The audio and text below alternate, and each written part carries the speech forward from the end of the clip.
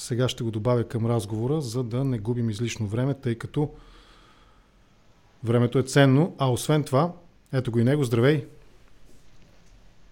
Здрасти, здравейте на всички, които ни гледате, слушате. Аз се надявам, че това лагване на видеото ще се оправи. При теб сигурно има леко закъсняване в моя звук. Това е заради различните техники, които съвсем леко, да. Няма проблем. Професионалисти няма да те притесни това. Тук 10 минути се опитваме да започнем, да си признаеме пред хората. Така е, наистина. Техниката ни предаде, технологията нещо. Аз подозирам, че това се дължи на апдейтите. Както при мен, вероятно и при теб нещо трябва да бъде апдейтнато, за да се получи нормална връзка. Благодаря ти наистина за това, че отделяш време в почивните дни. Така или иначе имахме оговорка и се радвам, че я спазихме и че така, ти прие поканата ми преди всичко. Аз съм си направил комплект от неща, които според мен са важни през тази година. Първо, нека започнем с общото. С какво твоите очаквания не се оправдаха за неща, които биха се случили в началото, какво предполагаше? Какво според теб не се случи от очакваните от теб неща през тази година? Чакай се, няма да почваме с негативното, какво не се е случи. Добре, окей, позитивното. Какво се случи, какво очакваше и първо, то се случи? Взел съм си една чаша вино, да кажа на здраве на... Аз съм с минерална вода. Така, на всички наши зрители и слушатели, да им честита Рождество, прекрасен празник и да се стягат вече за нова година. Нали? Там ще е голямата вакханалия. Аз съм бил на времето лекоатлет. Такъв сериозен. Ходех по състезания, печелих медали и подобни. И там, понеже с спринт съм се занимавал, имаш нисък старт, готови, казва стартера, гърми с пистолета и винаги някой прави фал старт. И се връщаш обратно, пак заставаш на блокчето. Но вече те е страх, че ако направиш втори фал старт, ще те дисквалифицират. Така. И тая година бяхме така, на пистата, готови, по местата, клякаме, гърми стартера, фал. Чак до третия път, нали, когато най-накрая се избра някаква конфигурация, която тя състави мнозинство парламентарно, състави правителство и сега предстои да видим какво ще се случи. Но такава е 21 година в моите представи. Пистата, спринтьорите и няколкото фал старта, с които се тръгна. Добре, т.е. ако продължа вчерашния си разговор с Драго Симеонов от Дарик, ако ти задам въпроса, който един от водещите в Дарик задава, твоята дума на 21 година ще е фал старт. До едно време. Значи, аз мислех за тая пуста дума на 21 година, защото хора около мен... Кирил Вълчев, той го наложи това нещо и то е интересно. Да. Наистина много неща може да кажеш с една дума. Малко надежда беше думата. Значи, българите искаха да се смени властта. Това е ясно. Още от миналата година. Те искат и от по-отдавна, но така миналата година се набра, снежната топка почна да се търкаля, събра се голяма енергия.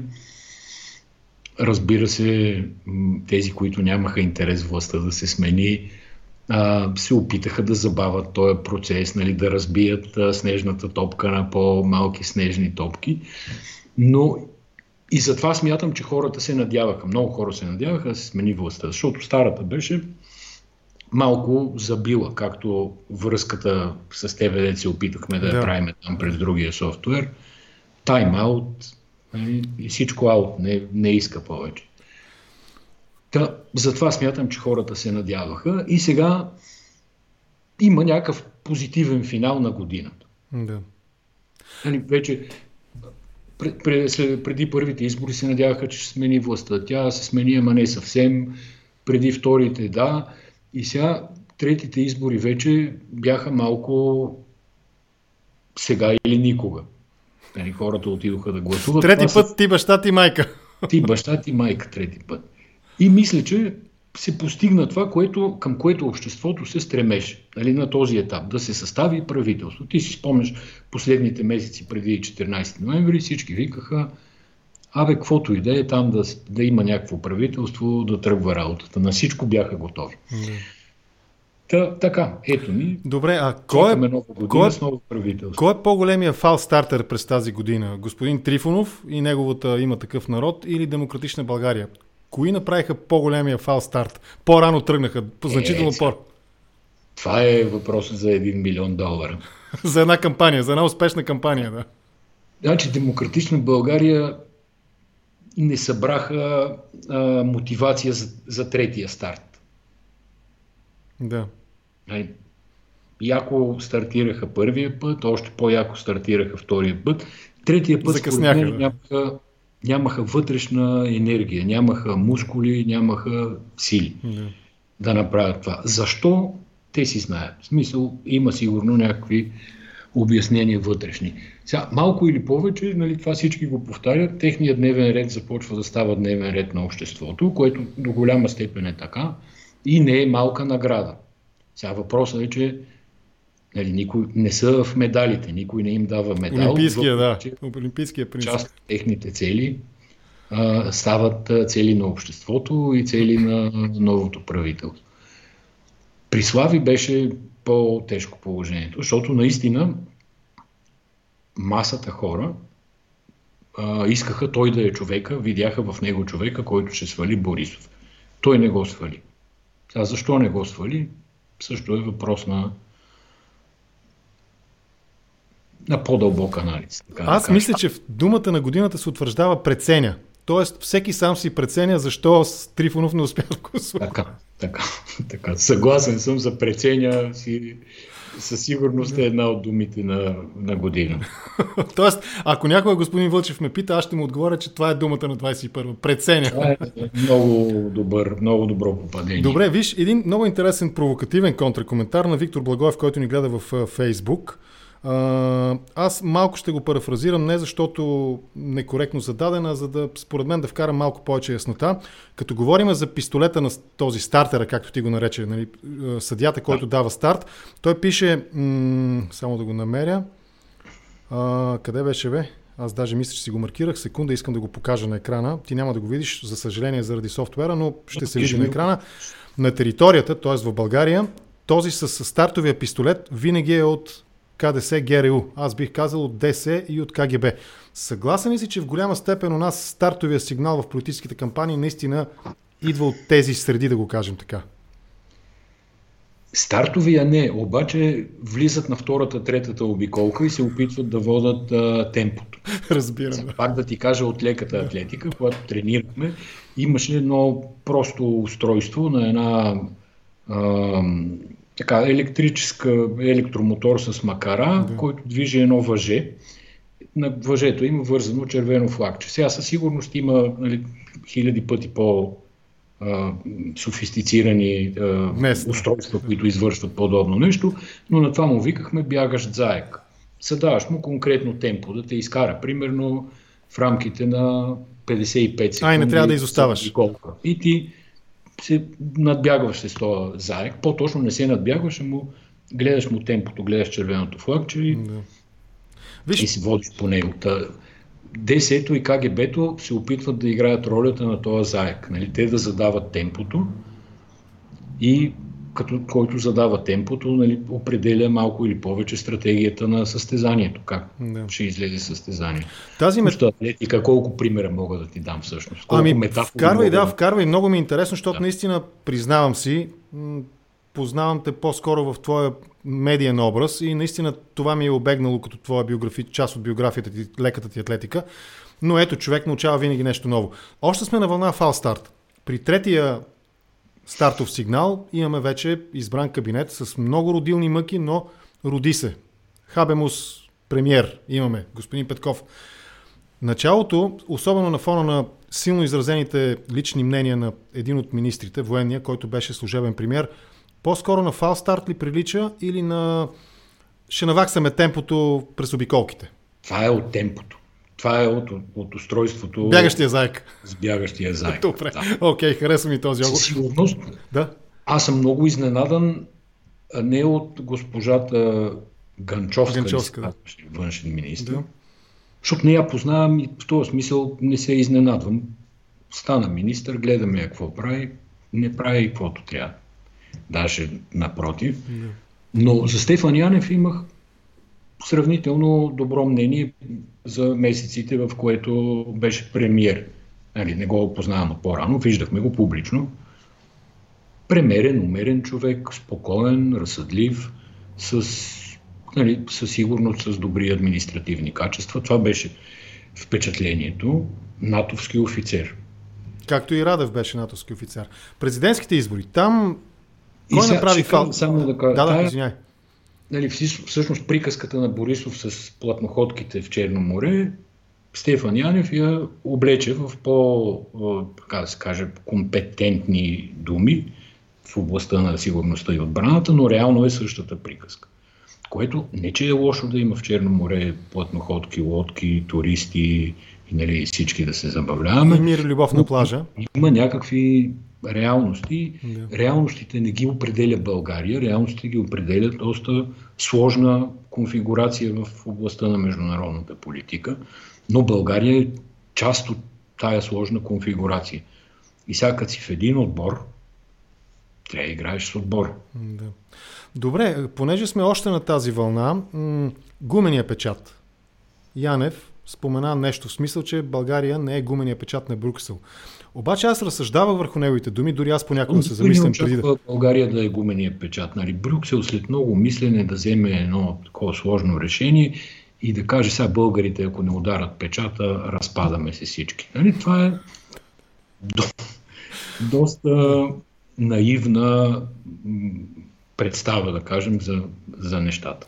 Моята представа, знаеш каква беше? Наистина след кратък размисъл, дори аз понякога се замислям преди да кажа нещо, аз по-скоро бих приел тезата, че Брюксел е гумения печат на България. По ред причини. Ако говорим за тежест, България е средно по мащаб държава, средноевропейска държава по мащаб, по население, по територия, но все пак е сред икономически изоставащите.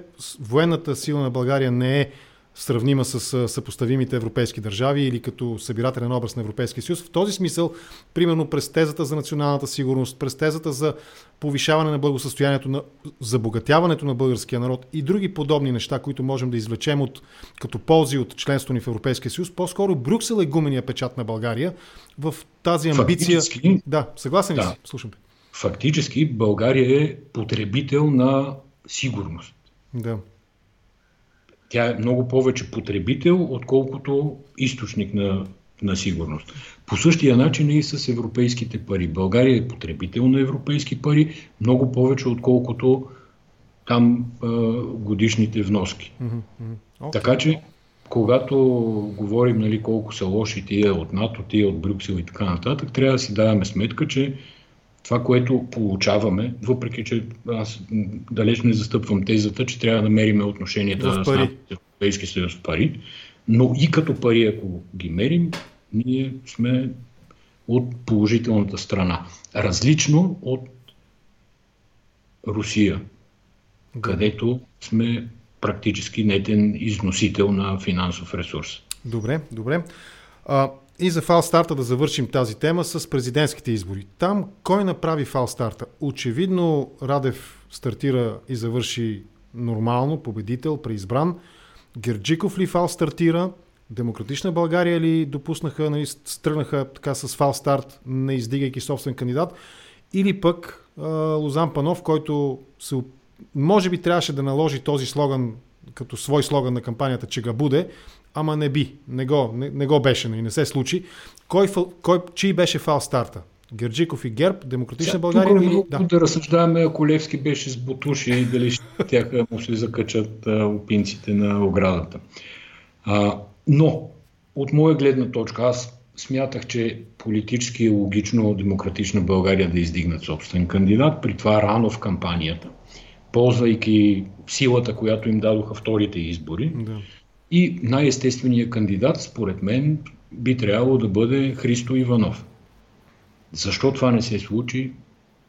Не знаеш. Малко като с Слави Трифонов. Всеки си преценя защо това не се е случило с Христо Иванов. Добре. Външната политика на България. Споменахме нещо за Ганчовска. Тя наистина по-скоро, доколкото аз следа нейните изяви, има така придружаваща функция. Беше с Кирил Петков в Брюксел, но не се чу нищо за нея. Не чухме за нейните срещи на съответното реципрочно ниво. Нищо не разбрахме. Дори твои колеги журналисти от Брюксел почти не са разбрали за нейното присъствие там. Но при Екатерина Захариева България сякаш имаше една идея по-подчертана проевропейска, про-ЕС позиция. Дори ако щеш през темата с ареста на Навални и настояването за неговото освобождаване, което Захариева изрази недвусмислено. Значи, Борисов винаги е играл с топки в двете ръце, нали, с жонглиране. Едната ръка е те са десни, те са проевропейци, про-натовци, другата ръка прави газопроводи и всякакви подобни. Екатерина Захариева беше в оная ръка, дето... проевропейската ръка. Тя беше проевропейската топка.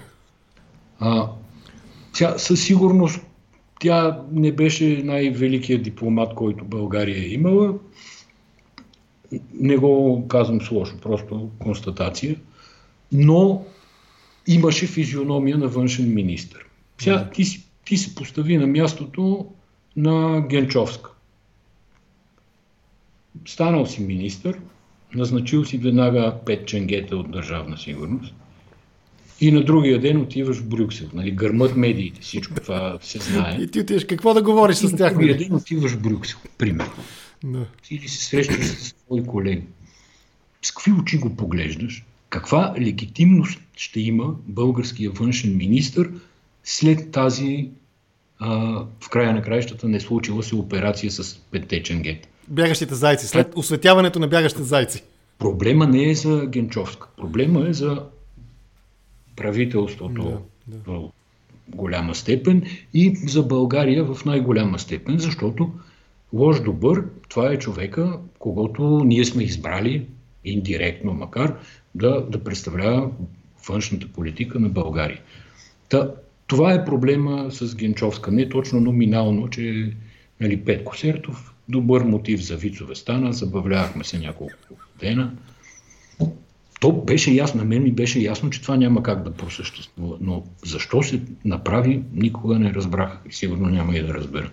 Извинението е, доколкото аз разбрах и от думите на Петков и на един също известен със своята връзка с Държавна сигурност, господин Радулов, мисля, че се казваше Николай Радулов. Николай. Да, тя не е знаела. И наистина тези хора, ако погледнем тяхната професионална биография, те са заварено положение в външно и при Захариева, и при предишните.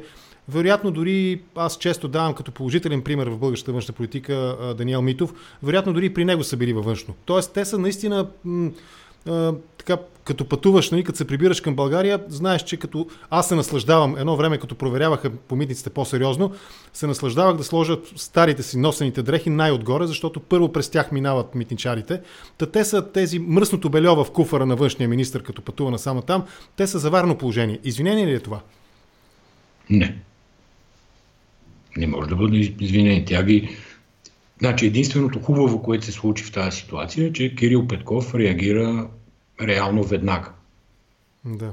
То се разбра в миналия вторник или по-миналия. Миналия беше. Той излезе в сряда след Министерски съвет. Каза, че позицията на Стефан Янев, то стана и в един и същи ден, нали, Стефан Янев и там Генчовска. Кирил Петков много ясно постави границите. Личното мнение, нали, не е позиция на правителството, не е обсъждана и така нататък. И че тия хора от Държавна сигурност, ако ги е назначила, ще трябва да ги уволни, ако не ги е назначила, няма и да назначи. Добре. Така че това за мен е позитивна стъпка, добра, бърза реакция. Добре, от гледна точка на журналиста, хвърли ли Кирил Петков Янев на кучетата, образно говорим, казвайки, че това е негово лично мнение? А не трябваше ли да бъде една идея по-твърд, защото Янев е негов подчинен, независимо, че ролите са се разменили, той беше преди служебен премиер, но въпреки това, не трябваше ли да бъде една идея по-твърд и да най-малкото да размаха пръсти, да каже, че е недопустимо, при това един от знаковите министри, военния на отбраната, да има лично мнение по въпроси, по които тази част от международната общност, към която България принадлежи, е единодушна, безусловно единодушна при това. За мен също е изненада, защо Стефан Янев се постави реално в същата ситуация, в която се постави и Генчовска. Да. Говоря пред международните си партньори. Да. некоординирана, недискутирана позиция изведнъж. И Стефан Янев във Фейсбук. Ти представяш ли си, че този човек има Фейсбук и го ползва? Аутсорснал го е, ясно. Както Борисов го беше аутсорснал. Никога не би минало през ум, че Стефан Янев разцъква Фейса. Добре. Избираш тая медия. Поведението на Стефан Янев, меко казано, е странно в тази ситуация. Сега, дали Кирил Петков трябва да бъде по-твърд, да му поиска оставка, това са вече други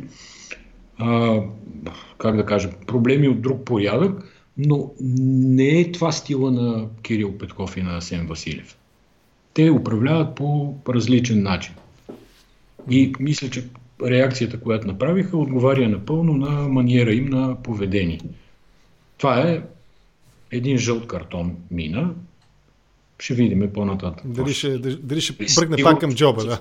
Със сигурност обаче се извади жълт картон. Няма никакво съмнение по въпроса. Добре, хубаво. И аз бих се радвал, ако наистина това, което видяхме, е жълт картон или поне така, съдията понякога вика футболиста и му казва нещо. Предупреждава. Да, предупреждава го. Добре, айде да минем и през по-свободните неща, които не политически ангажираните, въпреки че не знам дали можем да ги отделим от политиката толкова активно.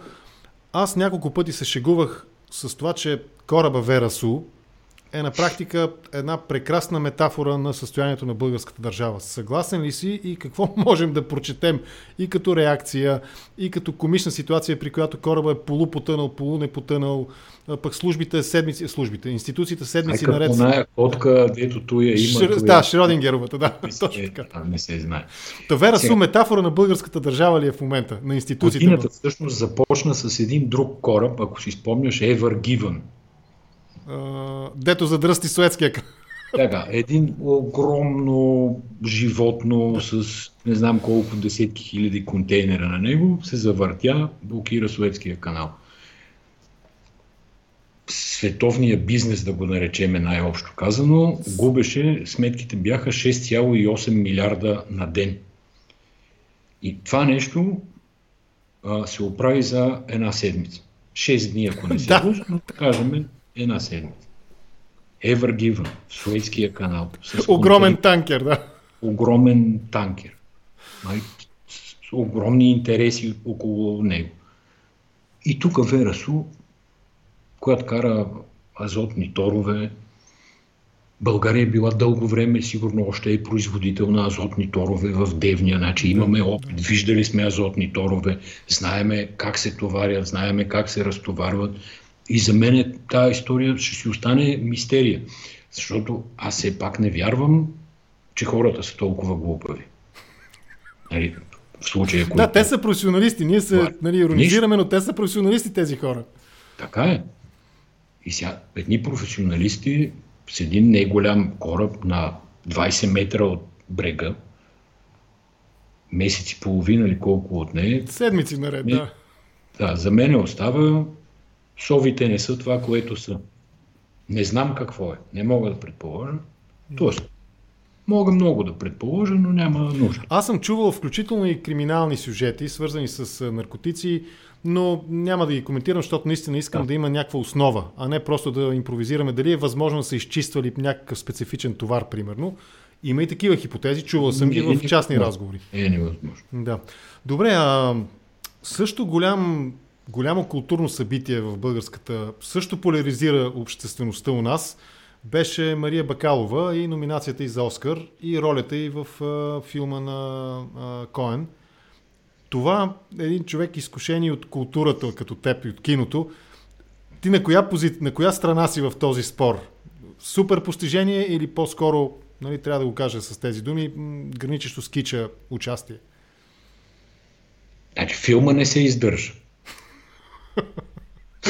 Благодаря, че го казваш вместо мен. Затова няма какво да се говори. Аз не мога да си представя. Той е добър комик Коен.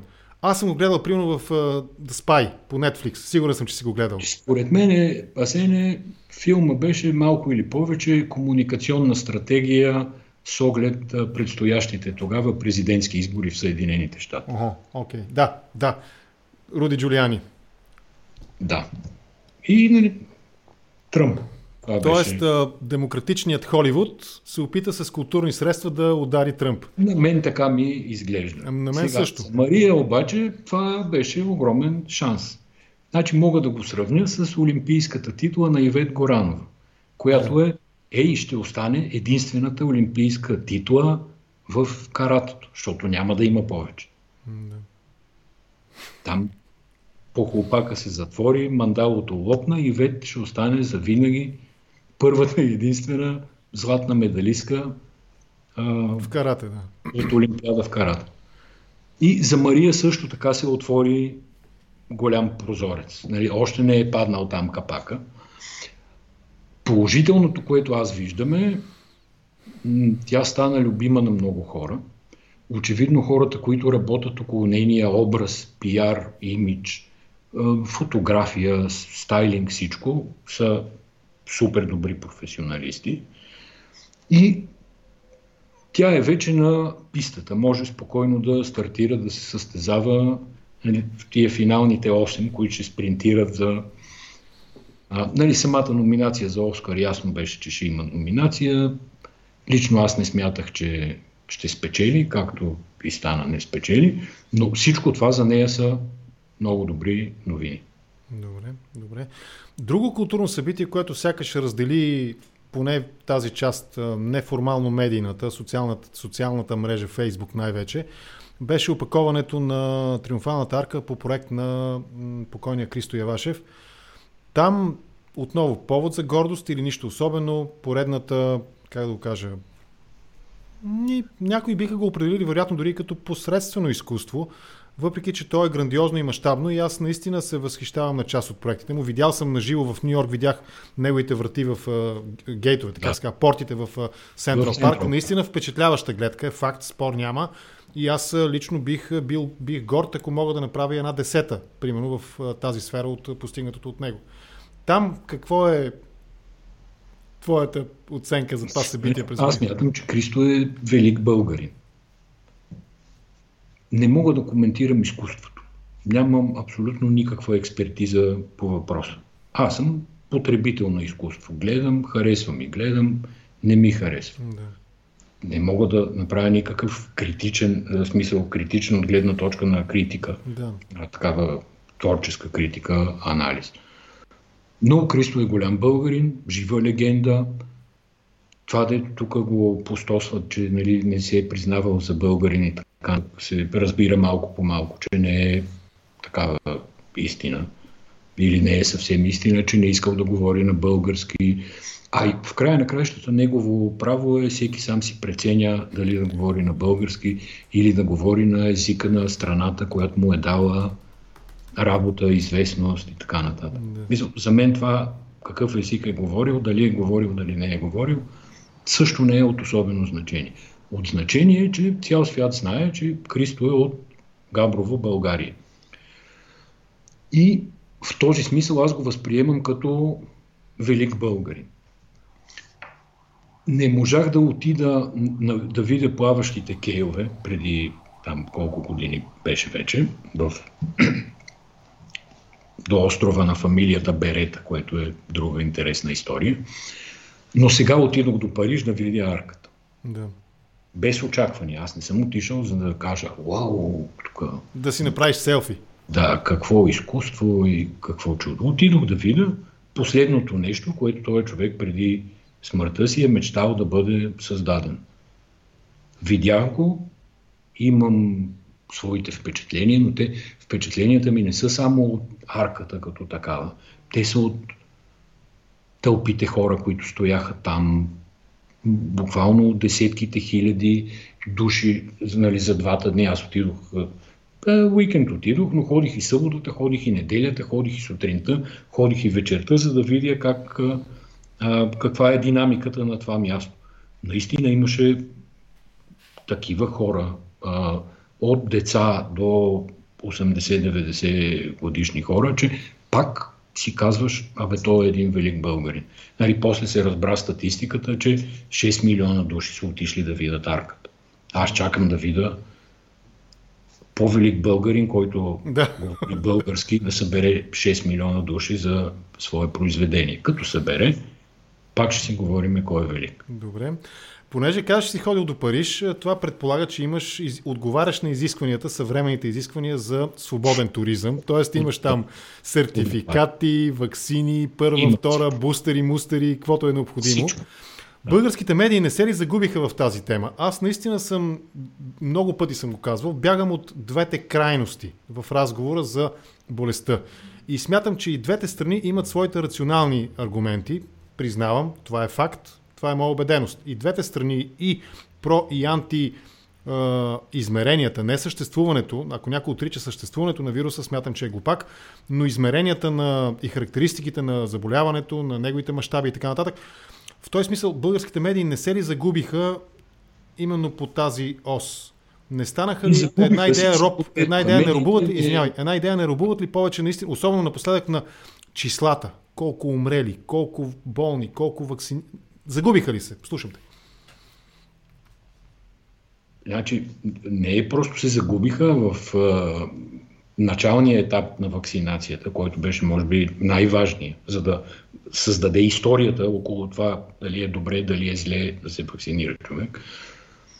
Там с Мангаров и с Чорбанов се прекали до някакви неимоверни размери. И честно ти казвам, аз съм учуден защо конкретно на Мангаров и в немалка степен на Чорбанов никой не им търси. Аз смятам, че от тези хора трябва да бъде търсена съдебна отговорност за това, което говориха. Разбира се, медиите бяха платформата, те им дадоха тая гласност и тая възможност за чуваемост, но за мен това са хора, на чиято съвест тежат много човешки животи. Иначе за самите ваксини, аз ще ти отговоря тук както за изкуството на Кристо. Да. Аз нямам абсолютно никаква компетентност да разсъждавам, преценявам какво има в ваксините, какво няма. Графен има в ракетите. Как правиш тогава избора за себе си, решението? Как го вземеш за себе си това решение? Много просто. Решението е основано единствено на база на здравия разум. Okay. И здравия разум казва следното. Ако се разболееш, аз съм на над 50 години, на 56 ще навърша след няколко дни, ако се разболееш, има някакъв двуцифрен във всеки случай процент шанс да умреш. Ако се вакцинираш, може и да се разболееш, но най-вероятно няма да умреш. Много е просто. Да. После гледам какво пишат наука, какво казва науката за ваксините. Гледам, че цял Израел се вакцинира. Днес четох, че с 4-та доза. И това българите, дето винаги са говорили тук, ако си спомняш, ти си горе-долу моето поколение, но ако си спомняш, че българите били най-интелигентният народ сред евреите. Помниш ли си, че това се... Ние сме какво ли не, най-гостоприемни, най-добросъседски, най-интелигентният народ сред евреите. Евреите са вакцинирани 150%, а ние сме вакцинирани 20%. И тази интелигентност не сработи. Пак ти казвам, няма абсолютно никаква нужда да се разсъждава. Микробиолози, имунолози, вирусолози, при това на много високо ниво, да, могат да разсъждават. Ние можем да ги слушаме, можем да направим някаква най-обща преценка за това какво да, какво не. Добре. В духа на разговора малко в началото за фалстартовете, Асена Сербезова. Тя сякаш опитаха се да й отсъдат фалстарт, когато заговори за дефицит на лекарства. Имаше един такъв епизод, разследва я прокуратурата, но ето, приземи се в министерския стол госпожата. В този смисъл около нея също имаше спорни моменти. Дори напоследък през не знам как изчезна от... Аз го имам, защото ми го изпратиха приятели, но нейният сватбен клип, там едни Бентлита, едни Поршета, ако не ме лъжи, или Мазератите, не съм сигурен, са ни такива летящи врати нагоре. Макларен, точно, благодаря ти. Не я знаех тази кола, коя аз съм фен на Шелби, Форд Мустанг Шелби. Нейният образ, фалстарт, някой фалстартира покрай нея, или щастливата звезда, американската мечта в български вариант, от мразен и разследван ставаш министър. И не е ли същото на практика да казваш, едни трябва да бъдат съдени, пък други на тях сякаш им е предписано да завършат като министри? Трънливия път, по който са вървяли. Срещу нея се водеха дела за абсолютно легитимно изказване. в началото на пандемията. Тя каза, има опасност да не стигнат лекарства. Да, нещо, което е в нейните правомощия. Тя беше шеф на фармацевтичния съюз. Това говореше. Да. Това в сравнение с нея Мангъров, което изговори, те трябваше да го разпънат тук на жълтите павета отпред. Добре. Едното е все едно да четеш Малкия принц, а другото е да четеш Плейбой. Такава е историята. А нейният съпруг, без да искам да навлизам в жълтата част на разговора, но примерно ти би ли коментирал последния начин, тази година дядо Коледа ми донесе министърка, да приемем, че си би на един ден стане министър на нещо. Този коментар не ти ли изглежда на идея Съветвам всеки да фърли едно око на клипа, сам ще си направи извод. Не ми се коментира. Добре, окей, да. Това е добър дипломатичен отговор. Много се надявам министерския пост, защото Асена Сербезова ми правеше и все още съм на това мнение, много добро впечатление като публичен говорител по определени теми в последната година и половина. Преди това тя не беше известна за мен. И се надявам това добро впечатление, което съм имал, да остане в министерството, а не... Нали? Добре. Вече ни гледат над 350 души. Благодаря ви за интереса, приятели. Споделете видеото, да го изгледат и други хора. Сложете по един лайк, абонирайте се за канала на Контракоментар, за да може да следите и бъдещи епизоди, които със сигурност и с моя даш Асен Григоров ще направим някога след Нова година. В този ред на мисли аз също я оценявам като професионалист положително. Тя за мен е положителен образ в българската здравна тематика и проблематика. Но ето, заговорихме за нейния клип. Той е специфичен, специални, така, характерни изразни средства използва, всеки може да го види сам ако поиска. Заговорихме и за външния вид на политиците.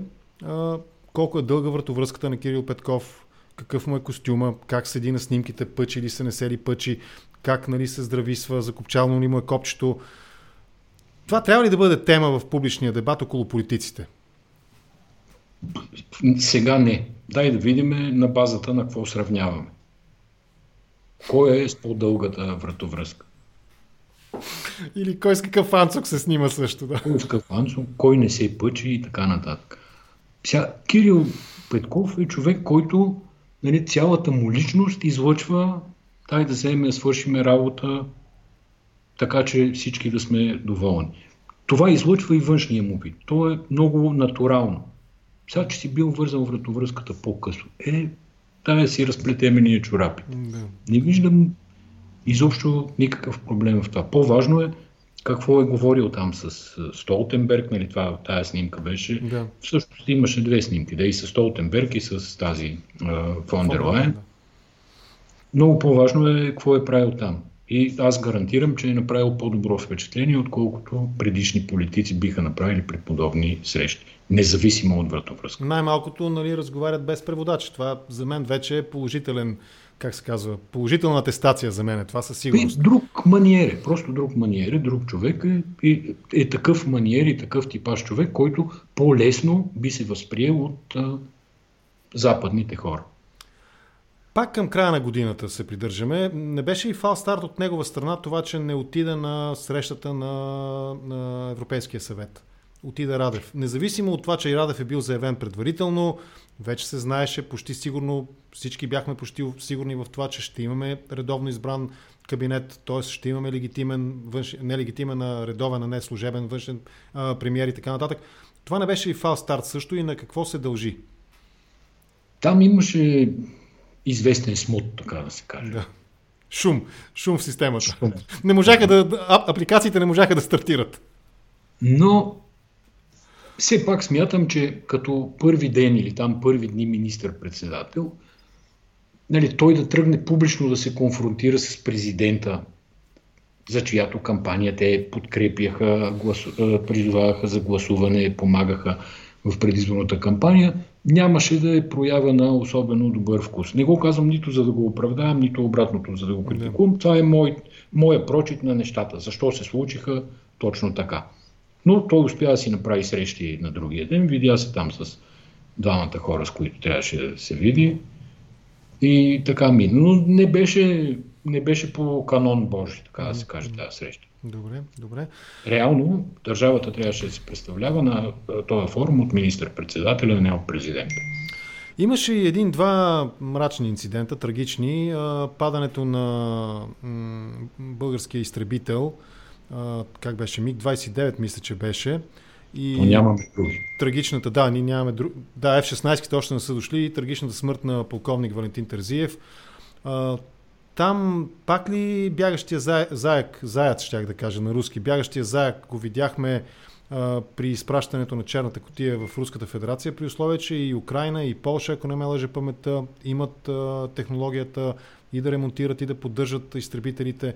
Между другото, темата за поддръжката на изтребителите е наследена още от министерстването на Каракачанов, нали, когато там... 100 милиона на година даваме, така да се каже. За... Не, избора къде? Можеше да бъде изпратена и в Украйна, и в Полша, но беше предпочетено след бягащия заек.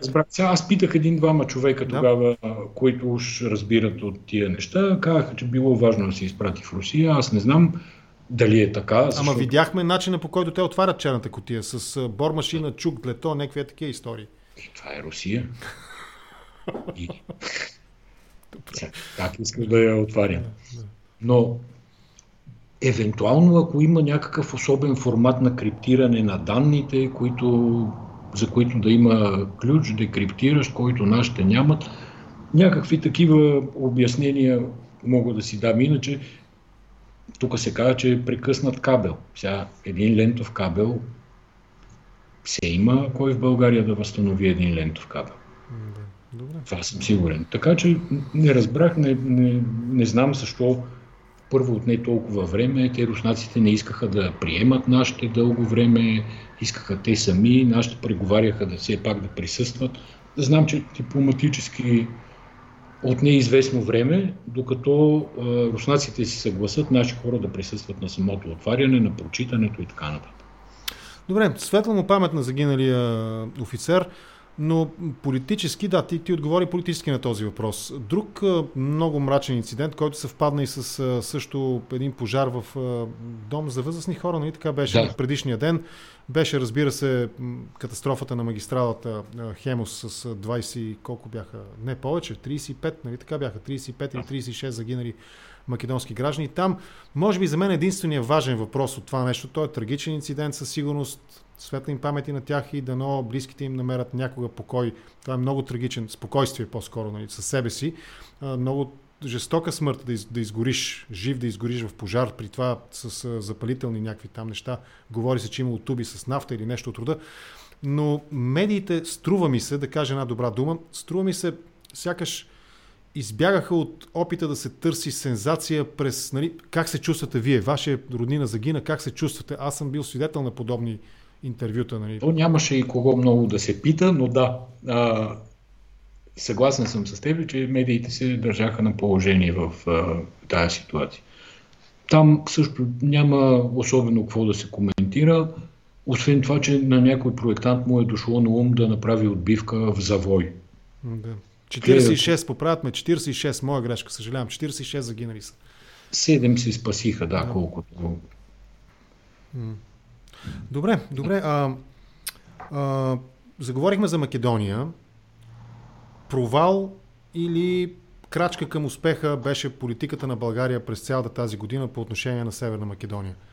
Мненията, позициите сякаш се променяха малко през правителствата. От Борисовото до Радевото служебно и до самата заявка на Радев акцентира върху признаване на българско малцинство в Македония, което според мен в известен смисъл е логически нонсенс, защото предполага двустранните отношения са реципрочни. Ние казваме, искаме малцинство у вас, те могат да кажат и ние искаме малцинство у вас. Да. В този смисъл прогрес или застой и фалстарт отново? Трудно ми е да отговоря. Сега на мен ми е ясно общата нагласа каква е, нали? Че да не отстъпваме в никакъв случай, ама от какво да не отстъпваме не мога много да разбера. Те и европейците не могат да разберат всъщност.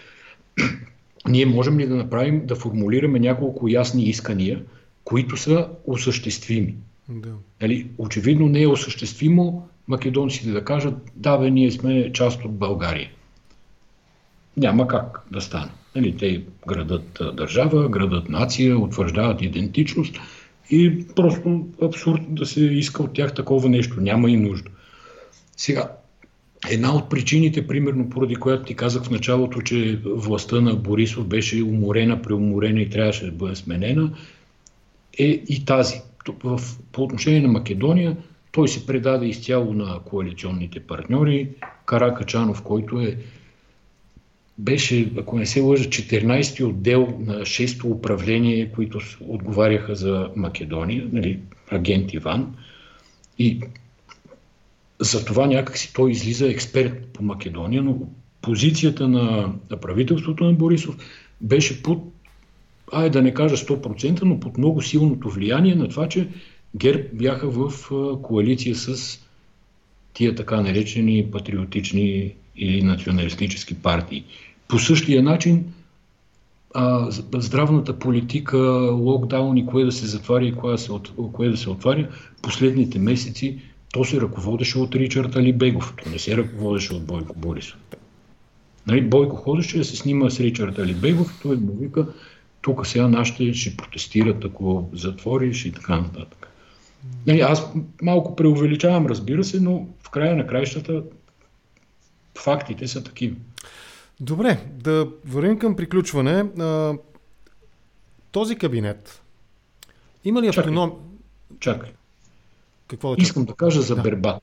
Окей, разбира се. За БФС. Щях да пропусна. Важна тема. Да. За мен Бербатов направи политическа кампания в продължение на почти една година. Изключително умна, изключително успешна. Защото той докара нещата до това. Първо да се яви на конгрес ранен, сега 18 ли беше октомври. Да. Там за малко не му стигна и сега ще продължаваме промяната през март на конгреса. Тоест Бербатов е футболния Кирил Петков. Той успя да убеди 309-10 клуба да се подпишат под това конгреса през март да е изборен конгрес.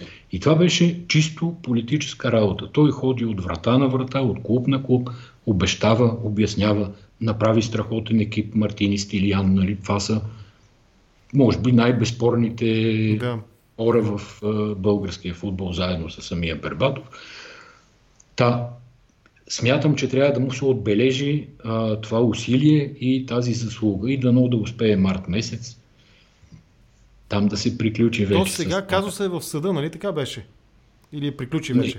Съда каза каквото. Да. На някой март, не си спомням датата в момента, ще има пореден конгрес, който конгрес кликата на Боби се бори да не е изборен, а нещо там да обсъждат, примерно стратегии за детския футбол и така нататък. И Бербатов успя да убеди отборите да бъде изборен конгрес. Успя да убеди 300 и няколко отбора да се подпишат под това да бъде изборен конгрес. Така че ще бъде най-вероятно изборен и ще видим тогава какво ще стане. Тоест да се надяваме, че Бербатов че га буде.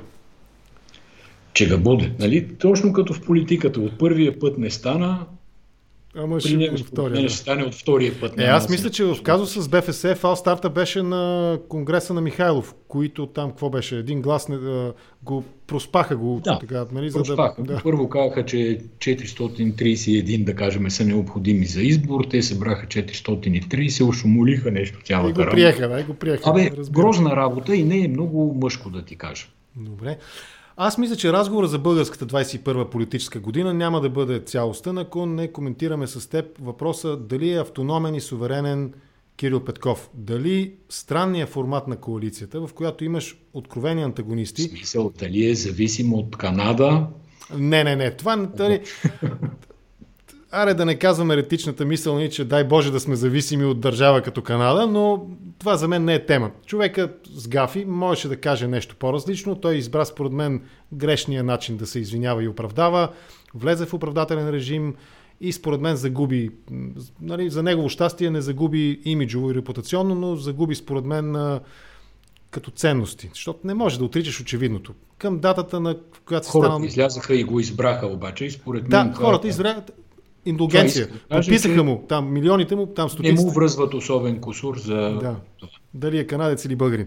По-скоро автономен и суверенен, дали е в това да може наистина да управлява правителството по собствените си убеждения, а не, например, да е под сянката на това, че е продукт, в добрия смисъл на думата, на президента. Че е прокси на президента, ще използвам този израз.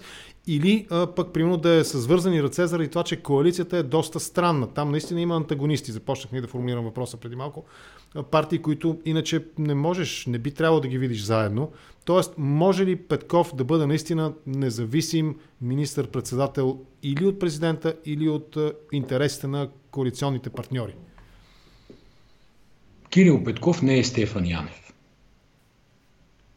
Не може да играе ролята на прокси. Не му е в личността и на Тюрело. Нали? Стефан Янев беше очевидно, пак казвам го не с лошо, такава беше тогава конфигурацията. Служебен кабинет, служебен премиер, назначен от Радев. И Стефан Янев изпълни много добре тая функция да управлява правителството максимално невидимо. Да. Нали? Така беше. Да. Кирил е човек, който според мен има достатъчно амбиции. Той си дава сметка, че не е в политиката от днеска до примерно след една година или половин година, когато се предрича, че вече се разпадне коалицията и така нататък. И аз мисля, че той разсъждава за себе си, както и Асен Василев, между другото, защото пак аналогия с Бербатов, който направи екипа с Тилиян и с Мартин, така и според мен това, че Асен и Кирил са тим, отбор, двама души са, нали, плюс още няколко души като близък кръг около тях, това също внуши доверие у хората към тях. Защото едно е, нали, аз съм тук единствен, сега е. Друго е да видиш, че има екип и има няколко глави, които мислят заедно. Пак ти казвам, мисля, че и Асен и Кирил Петков си дават сметка, че това е съвсем старта в политиката и ще играят много по-дългосрочно. Сега, коалицията, че е сложна, е сложна. Нали, до тук се оправиха, ще видим от тук нататък какво става.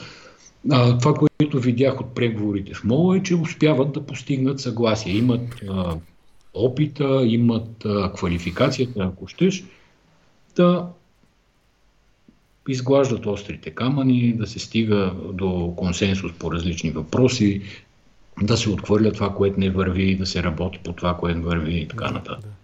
Добре, ако думата на днешния разговор или словосъчетанието на днешния разговор с теб е бягащия заек, решението на вас по отношение на комисията по досиетата и съответно прилагането на закона за разкриване на принадлежност на българските граждани към структурите на държавна сигурност и военното разузнаване на БНА, на РУМНО, на Народно министерство на отбраната, това също вас влезе ли в ролята на бягащия заек, който на практика блокира дейността на комисията да, когато е необходимо, отново да припомня на българските граждани за ченгетата, които се кандидатират за различни политически длъжности в държавата?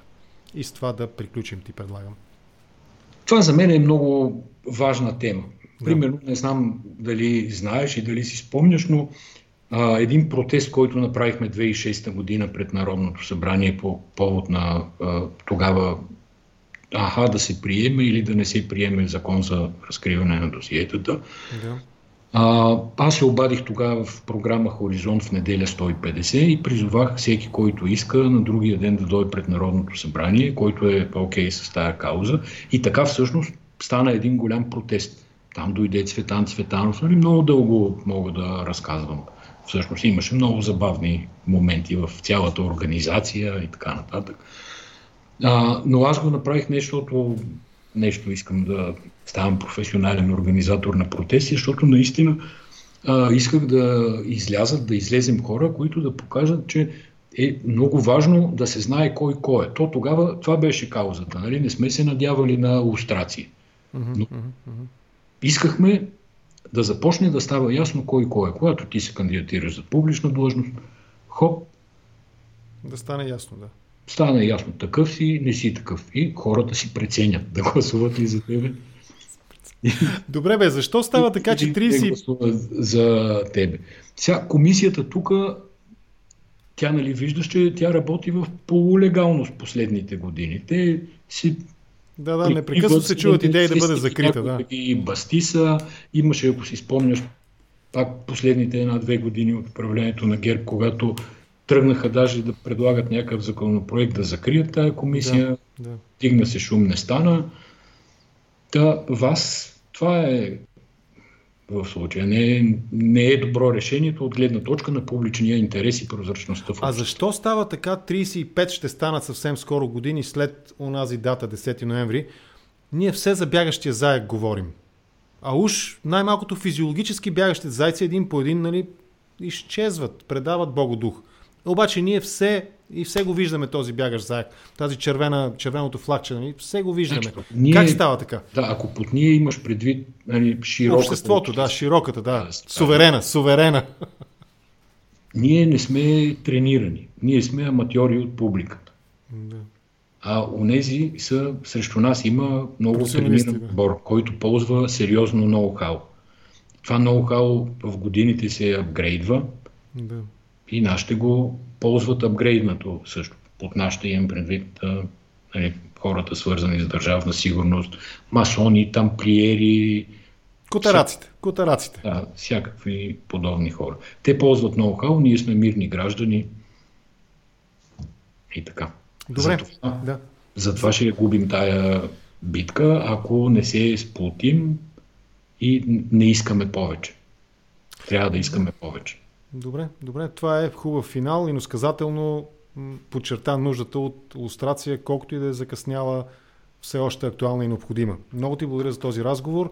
Асен Григоров, журналист, пожелавам ти успешна нова година, весело посрещане, разбира се, на новогодишния празник и поводи за нови положителни разговори с теб да проведем, а не отново да говорим за фалстартове. Ако се измъчихме да ти кажем.